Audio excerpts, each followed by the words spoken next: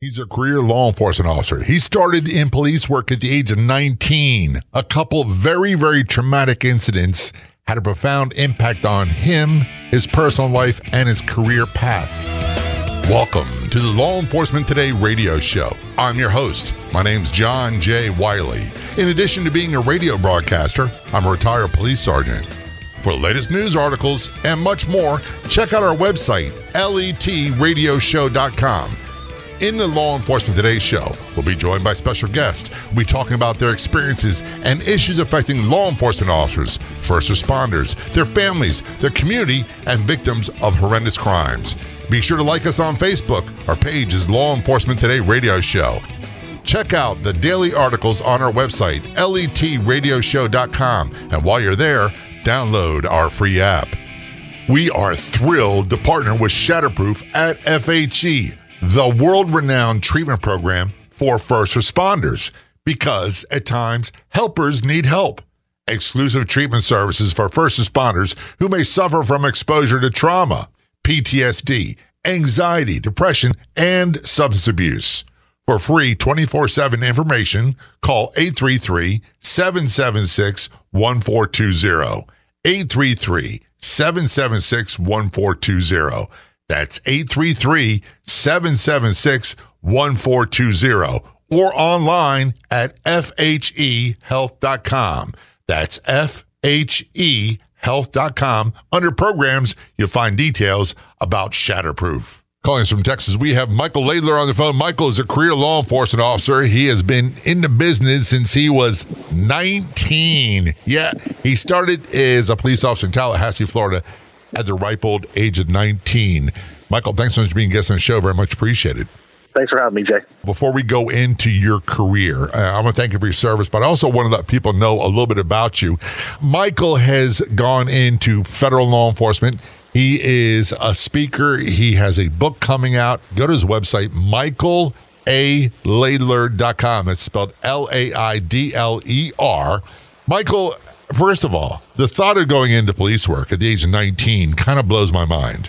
Yes, I actually had the passion from when I was a young man in the 90s, and I saw the O.J. Simpson trial, and that's kind of where all of it started out for me. It was something about that chase, something about the trial that just made me want to become actually a detective for the L.A. Police Department. And I didn't really know what that meant as a kid, but as I grew older, I continued to look at a career in law enforcement, and ultimately at the age of 19, I was given that opportunity to do it.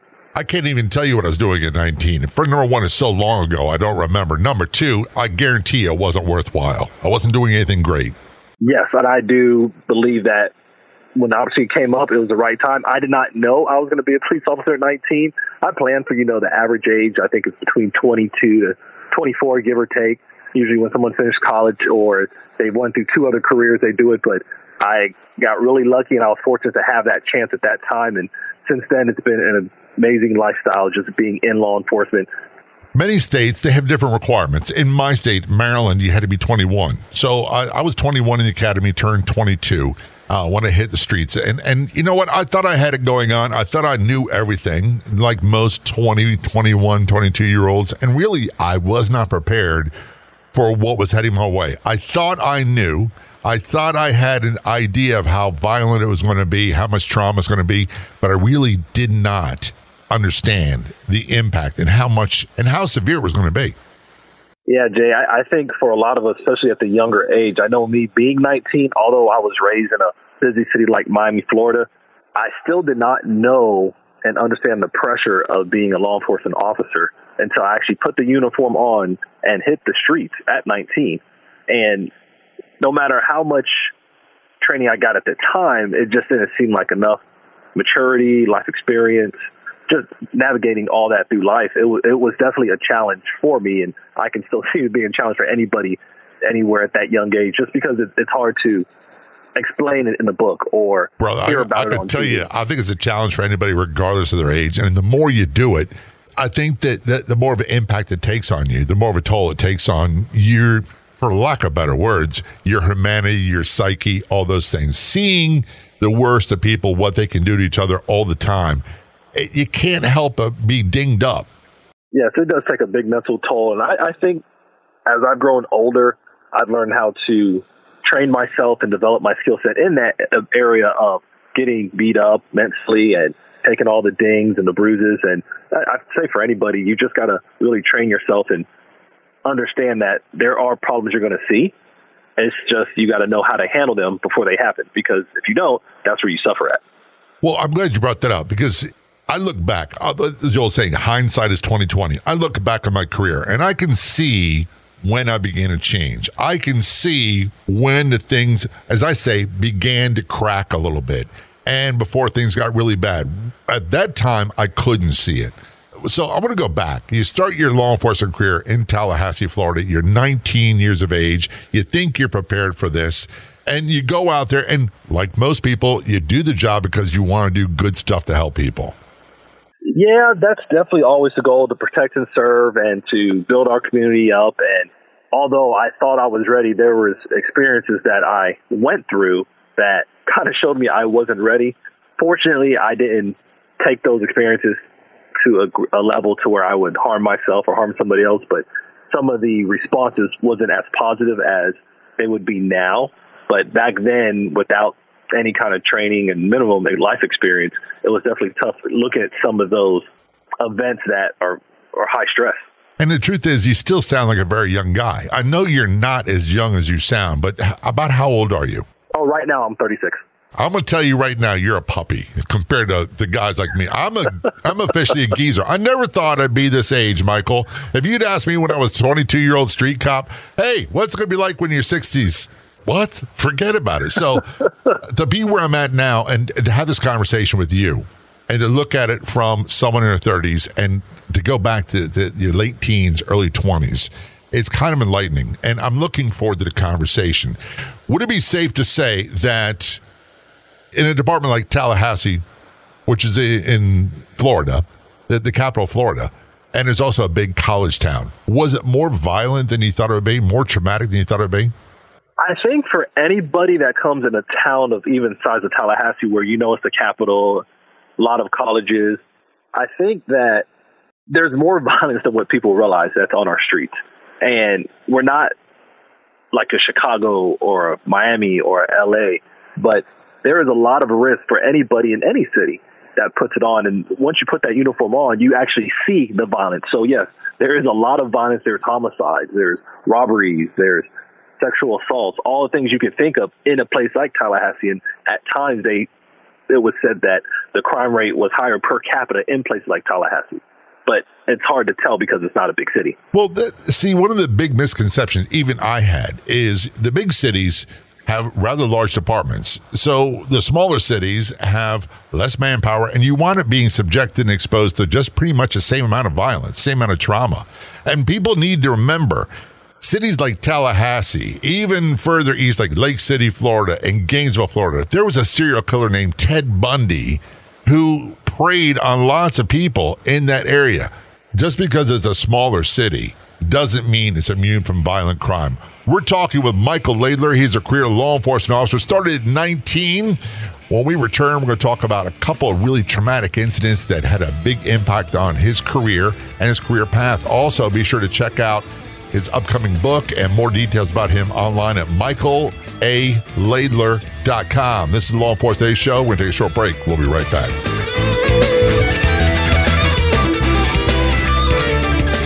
What makes Shatterproof a very unique program is it's one of the only programs in the country that first responders can go to that is 100% all first responders. Everybody's in pretty bad shape when they get here. And then 30 days later, when you can see the transformation and the difference in people when they've had 30 days of counseling, working with therapists, working with a psychiatrist, getting the neuro treatment. The transformation that happens with the clients is really humbling to be able to work around and see, because people are getting better here. And it just shows that there's a need for the first responder community to deal with behavioral health issues and take them seriously and offer treatment to people that may need help out there.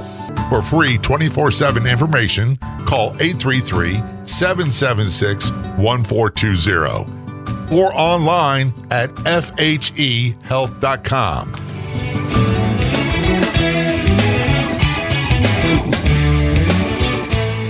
our conversation with Michael Laidler on the Law Enforcement Show. Michael is a career law enforcement officer. He's in his 30s. He's a young guy, but he's been at this since he was 19. So when you look at the scope of it, it's a long period of time. Check out his website, michaelalaidler.com. It's spelled Laidler. And details about his upcoming book will be there as well. So you started in law enforcement. First of all, you're raised in Miami, correct?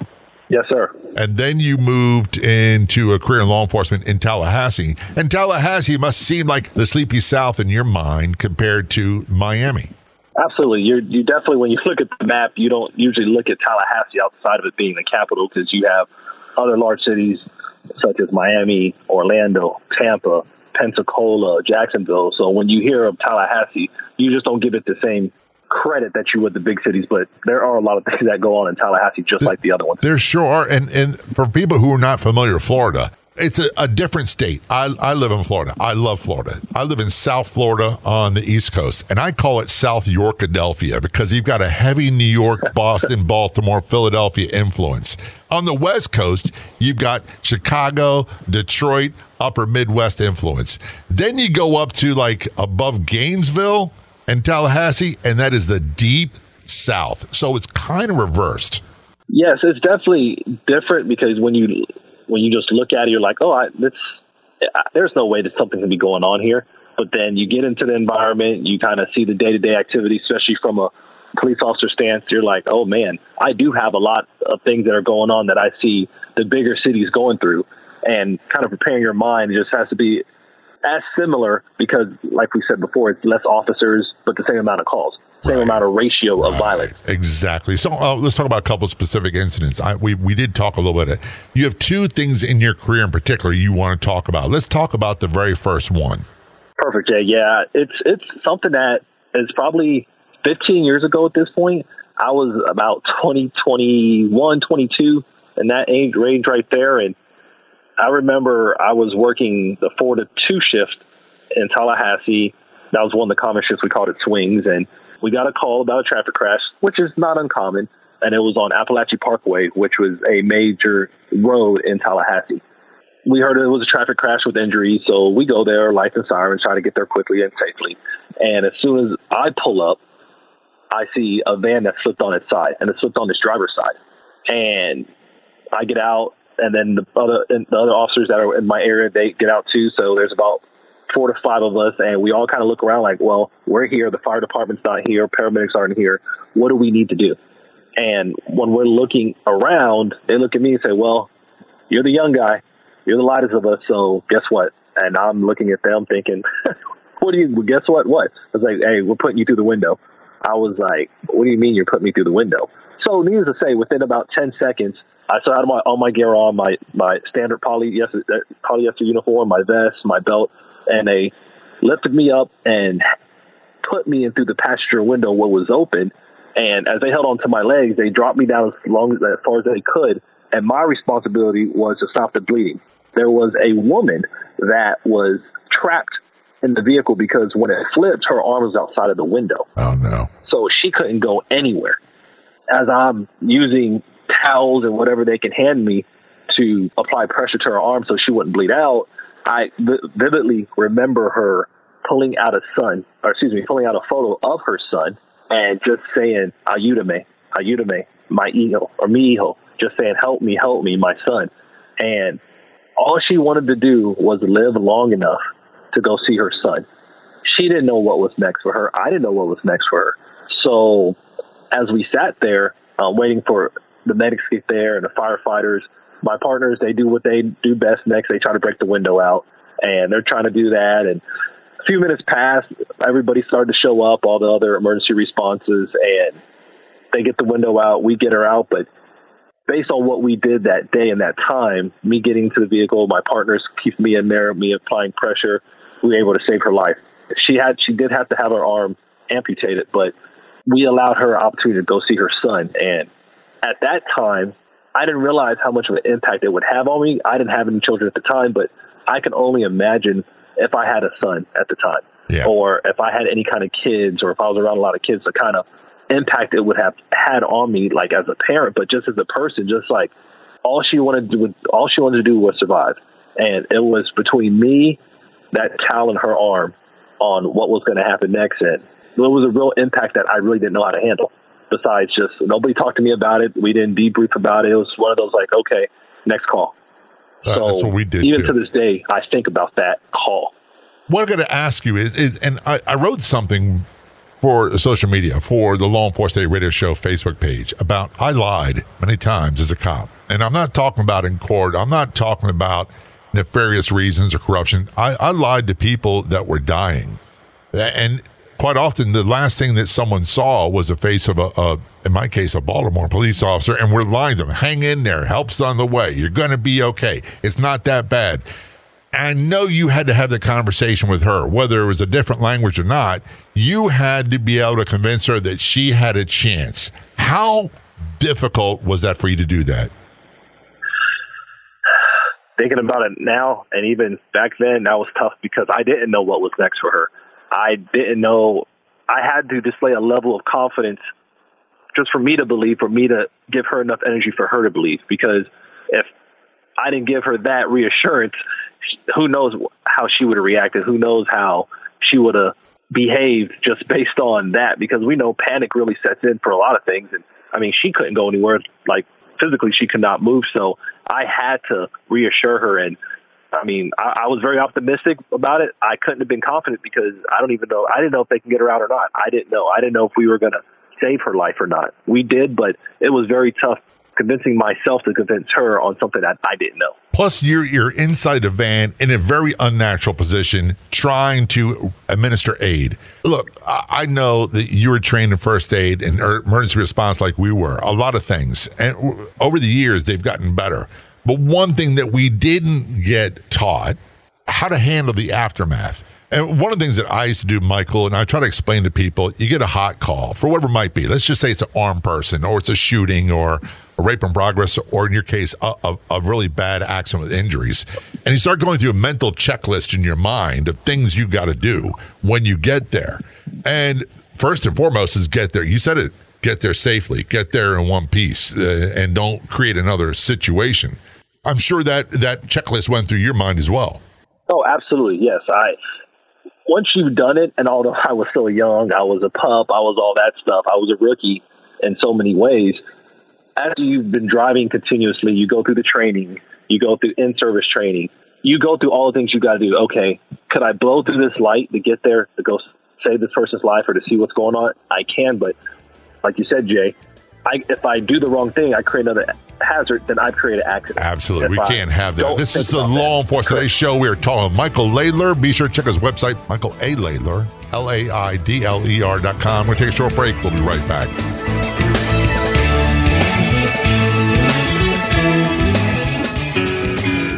Flintstone Media has been the digital messaging bedrock of several brands and businesses, serving as a highly resourceful podcast production house and consultancy firm for over 6 years.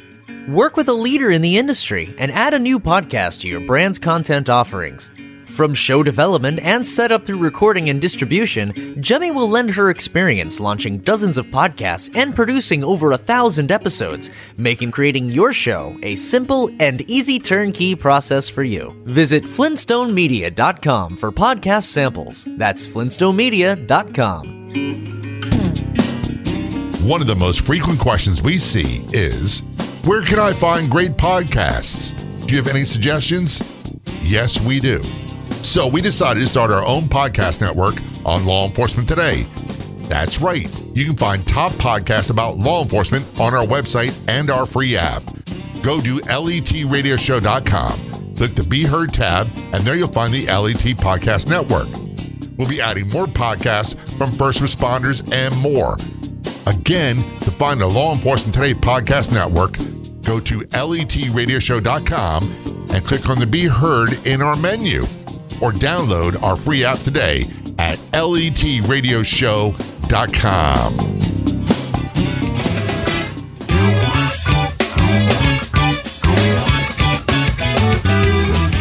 This is a Law Enforcement Today show. Returning a conversation with Michael Laidler. He's calling us from Texas, federal law enforcement officer. He's been in law enforcement since he was 19. Be sure to check out his website, Michael, laidler.com. It's spelled Laidler, and get detail about his upcoming book. First of all, I want to thank you for your service. And secondly, thank you for taking the time to talk about these things. I know it's not easy going through it. And I'll also realize it's not easy talking about it, especially on the radio to someone you never met. I can tell you this. I've been through so many of these life and death calls, and there are people you thought would make it that didn't, and it's devastating. There's people that you thought they were goners, and they made it, and you're quite shocked. But they all take a toll on you, I do believe, to some degree or another.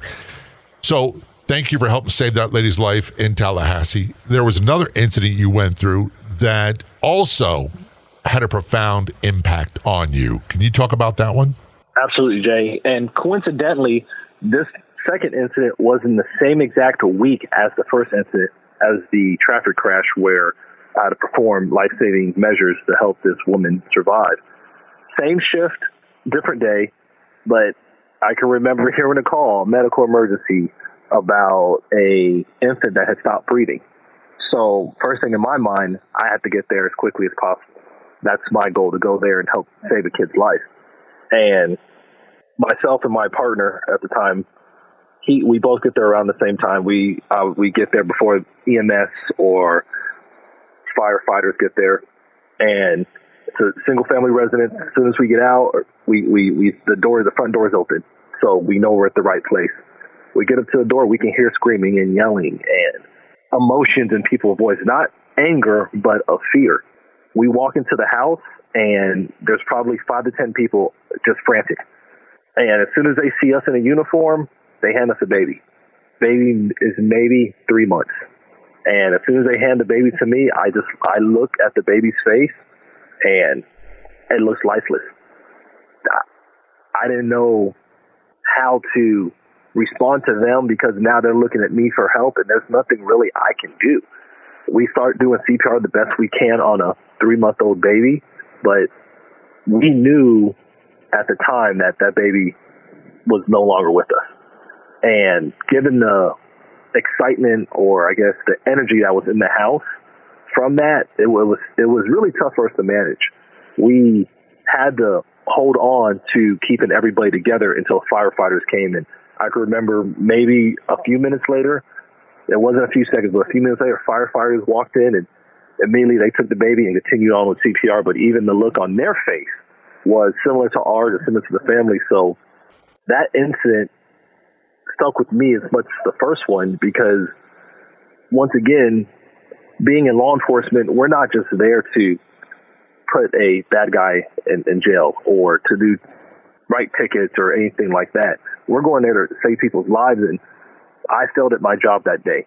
There was nothing I could have done differently, but the fact that I could not save a baby's life at that was really tough. And we didn't respond the way we should have. Once again, we didn't have a debrief at the time. We wasn't given any kind of formal process like, hey, this is how you process the death of a child.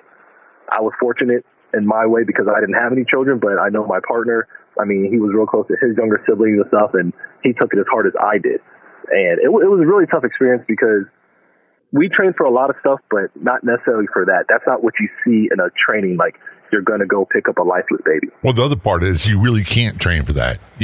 We train for every scenario you can think of. And most of these scenarios come from past experience of other law enforcement officers. And that's where the training comes from. You can't predict everything. You said something very, very important, I believe, Michael. You said, I failed. You didn't fail. I get it. I wanted to be Superman. I wanted to be the guy you rip the shirt open, there's a big S on your chest, and I'm going to make things right. I'm going to save people. But I'm not God. I'm only human. And you said another point that's very, very important. You knew right away that child was gone.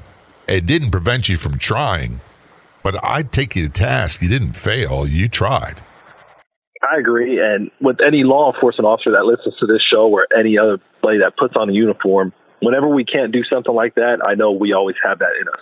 I know I couldn't do anything different. I couldn't have prevented it. I couldn't have brought the baby back to life at that point. But I knew that in my mind, there was something I wish I could have done more of, because that was a very hard time for me and my partner. I know that for sure.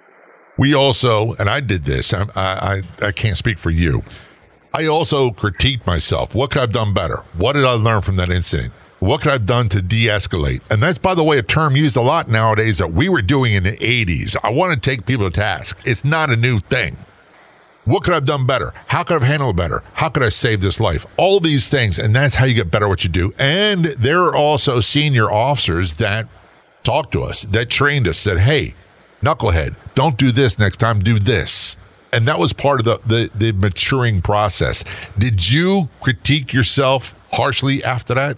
I critiqued myself to the point to where later that night, my friend and I, or my partner and I, did probably what some officers in law enforcement do too often on incidents like that. We went and had alcoholic beverages and crab legs. And we were both very sick the next night. And as I looked back at that, that was not the healthy way to handle that. That wasn't the way that is good for our mental mindset. And I wish at the time I knew, like, hey, something like that happens. You need to go debrief. You need to go see somebody. You need to get yourself in another positive environment in order to uplift yourself, because that night could have been a lot worse for us because of the way we handled it. But luckily, we got through it. We know there could have been other ways that could have went wrong. And unfortunately, you and the family had to go through that. And when I say, and it sounds trite, when I say, you all are my thoughts and prayers, it's one thing I say, the first responders that go to these calls, that go to these incidents, people don't realize the impact it has on them. And it's quite often harsh. And by the way, back in the day, we didn't have, I love saying that, back in my day, when I was a rookie, we didn't have critical incidents. We didn't have officer-involved shootings. We just had shootings. We didn't have it. And what quite often we would do after a really bad shift and really bad stuff happened is we go to a parking lot, get a case of beer, and we talk and drink. The negative part of it was the drinking became excessive for many of us. The other part of it was spending time with other people that have been through it can help you put it in proper perspective, can be beneficial. But that's how we handled everything. We didn't have anything else. Yes, and I agree. And over time, what I would like to see more of are the positive sides. Hey, let's get together. We don't have to drink because not everybody can handle that. And I've learned that through 17 years of being in law enforcement. Not everybody can handle that and do it safely. But talk to people that kind of know your situation, especially people that are there with you, and talk to them. And then definitely you never want to handle it by yourself. That's Absolutely. Never the right way to do it. And by the way, that alcohol can become a problem for a lot of people. That's the reason why I've been sober 30 years. By the way, if you know someone who's struggling with the after effects of trauma, PTSD, anxiety, substance abuse, check out Shatterproof Program for First Responders. You can get more details on our website, fhealth.com. That's fhealth.com. Look at our programs. Look for Shatterproof. Phenomenal people doing phenomenal things right here in Florida, and it's first responders helping first responders. We're talking with Michael Laidler. He started law enforcement at the age of 19. He's a career law enforcement officer. We're going to talk about the next phase of his career. Be sure to go to his website, get more details about what he's doing, about his upcoming book, MichaelALaidler.com. That's spelled LAIDLER.com. This is Law Enforcement Today Show. We're going to take a short break. We'll be right back.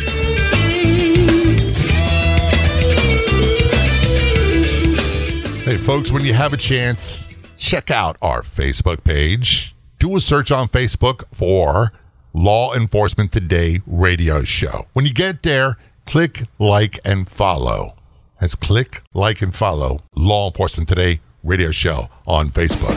Miss an episode of Law Enforcement Today? You don't have to anymore, because now you can listen to it on Podopolo, the free new app that makes listening anytime, anywhere so easy. Catch up on shows you've missed and chat with John J. Wiley right there too. Download for free on the Apple or Google Play stores. That's Podopolo. And John J. Wiley wants to hear from you inside Podopolo.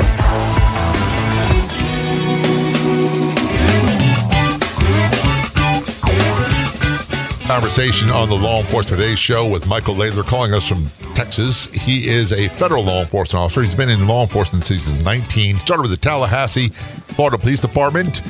And we were talking about a couple of very traumatic incidents you went through. couple years into your career, 21, 22, 23 years of age.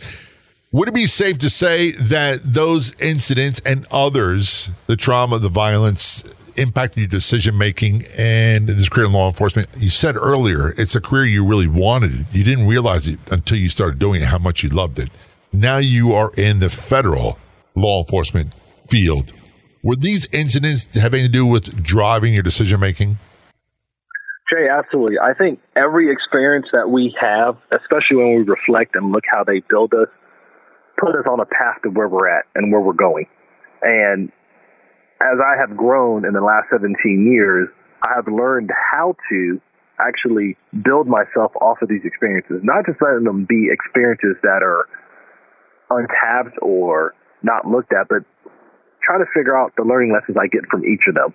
And from an early part on in my life, especially being a police officer, there were a lot of experiences, especially the two that we talked about earlier, that really helped me understand where I need to be at. And I'm not going to lie, I did not know what some of these experiences were going to mean back when I was in my mid to late 20s. But as I grew my own self-development and I was able to understand my own awareness, I started to realize the direction that my life was taking me.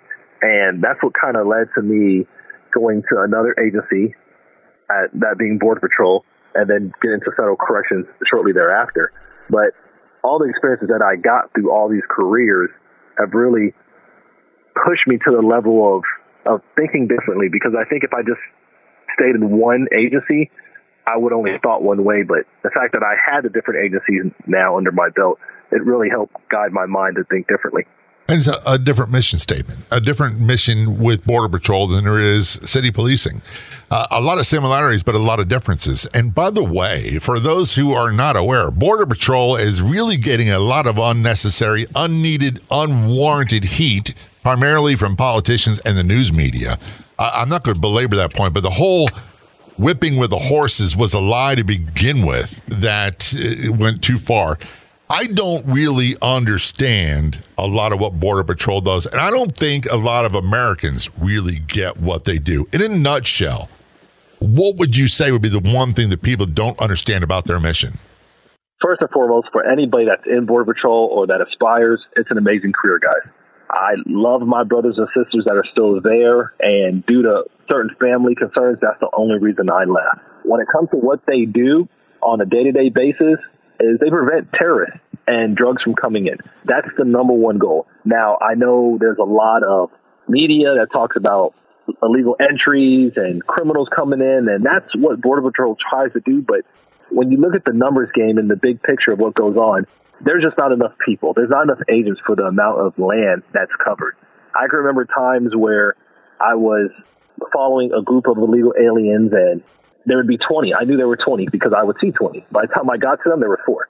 And that's the reality of life. Anything we do, try to perform on, there has to be a bigger picture. So a lot of the stuff I see in the news now, it's been happening since at least I was in Border Patrol. It just wasn't popular back then. So some of the things that are hurting Border Patrol are some of the new laws, and I think the numbers are increasing, but they're kind of going back to late 90s, early 2000s numbers where people are just trying to get here as quickly as they can. But Border Patrol has a job that nobody knows about. You're out there by yourself a lot. It's a little indifferent from when I was a police officer, because I can call on the radio and say, yeah, I need some assistance, and I will get somebody in a minute. As Border Patrol, you're out there, and there's miles between you and your partner. You're on different terrain, you're in different land, and it's just a different feeling when you're trying to handle what you're doing out there. But their main goal, which they do a great job of, is preventing terrorists and drugs from getting into the country. And it's nonstop. That's the thing. These guys, these men and women, they do a phenomenal job. They do the best they can with what they have all the time. And they're never perfect all the time, no matter how hard you try. They're going to not stop. I'm talking about cartels south of the border that with human trafficking, with narcotics, with weapons, with explosives, whatever it might be. They're not going to stop because that's their livelihood. They're going to find ways to penetrate. What I find to be difficult to understand, Michael, to be totally honest with you, is something you said. When you work as a city police like you and I did, help is a short distance away. In the Border Patrol, you could be out in the middle of the wilderness absolutely by yourself at night, and you've got 20 or 30 people that are all committing some sort of crime that you've got to try to confront and apprehend. Yes, and that's a whole nother mindset in itself, because there's been times when my radio didn't work because I was so far out, and I would approach a group of illegal aliens or people that were carrying drugs, and I had to make a choice. Is it worth my life to get that or not? And sometimes when you're not in the role, you don't understand it as much, but you don't have help. So you really have to decide on, what am I going to do? Is this worth my life? Is this worth what's going to happen next? And if you decide that, then you have to carry it out. And a lot of the Border Patrol agents that I've worked with, they were great. They pushed that level because they didn't want to see bad people coming into the country. They did not want that. So they do put their lives on the line just as much as any other law enforcement officer in the country. What's the old saying? Discretion is a better part of valor. And quite often, I'll be honest with you, I didn't have that discretion. I could not pursue someone. And that put me in hazardous situations, and it put other people in hazardous situations. And fortunately, everybody worked out well for everybody. But there was a toll. We talked about earlier that exposure that kind of violence takes on someone. So when I went to New Mexico recently to speak at a law enforcement event, a community event, and it was in Alamogordo, New Mexico. And that environment, flying into El Paso and then driving, was a total shock to me coming from the East Coast. It is not like it's almost like you're driving on a different planet. And I was talking to this group, and I said, I could imagine being on Highway 54, 30 miles from anybody, and having to do a traffic stop. And traffic stop, let's just say it's a van, and it winds up having 5 people in there, and things go south. You are on your own. There is no help for a long way. Yeah, and you really had to make your decision. I know in Border Patrol, kind of like highway troopers, it's usually you against a lot more people at that point, and your tactics have to be strong. Your verbal judo has to be strong. Yeah. Your ability to kind of use your communication has to be there, because it is just one of you and multiple of them. And sometimes, by the way, that harsh language is what people take offense to. Oh, that cop was so rude. I love the term verbal judo. We'll have to talk about that in length at a later date. One of the things that you have done in your part of your career, you've really begun to transition into speaking. You got a book coming out. You've got all these other things you do. What is that? So one of the things that I've really grown myself on and really pride myself on in the last 5 years or so was working on my self-awareness and my leadership development. And based on that, I actually opened up a speaking business back in 2017. Now, I took a couple of years off for a number of reasons, but what my focus is building up those areas in law enforcement officers. Law enforcement officers are my brothers and sisters, and I want to see them grow. I want to see them succeed, because it's one of the areas that I feel, at least, as being in this field for 17 years, that's undervalued when it comes to personal growth and development. We have so many other things that we have to train on that your mindset and personal growth is usually on the back burner. My book will be launching next month. It's actually called Greatness Beyond the Badge. And in that book, I'm talking about self-awareness strategies that anybody, specifically law enforcement officers, can use today. Who are you as a person? Why should you develop yourself? And how do you go about developing yourself in a manner to be successful? And these are things that I've learned because I actually studied other industries. I went to college. I read a lot of books because I feel like this is something that's really needed for what we do as law enforcement officers. And I agree with you 100%. We are running out of time. The name of your book, and where can people get more information about you and what you offer? Is Greatness Beyond the Badge. And you can check my website out, which is www.michaelalaitler.com. Or if you're looking to get the book and kind of pursue it when it comes out, greatness.michaelalaitler.com/workbook. Michael, thanks so much for being a guest on the show. For all you do, it's all very much appreciated. Thank you. I'd like to thank our guests so much for coming on the Law Enforcement Today radio show. The Law Enforcement Today radio show is a nationally syndicated radio show broadcast on numerous stations once a week and growing. If you enjoyed the podcast version of the show, please do me a big favor. Tell a friend. I'll be back in just a couple days with a brand new episode of the Law Enforcement Today radio show and podcast. Until then, this is John J. Wiley. See ya.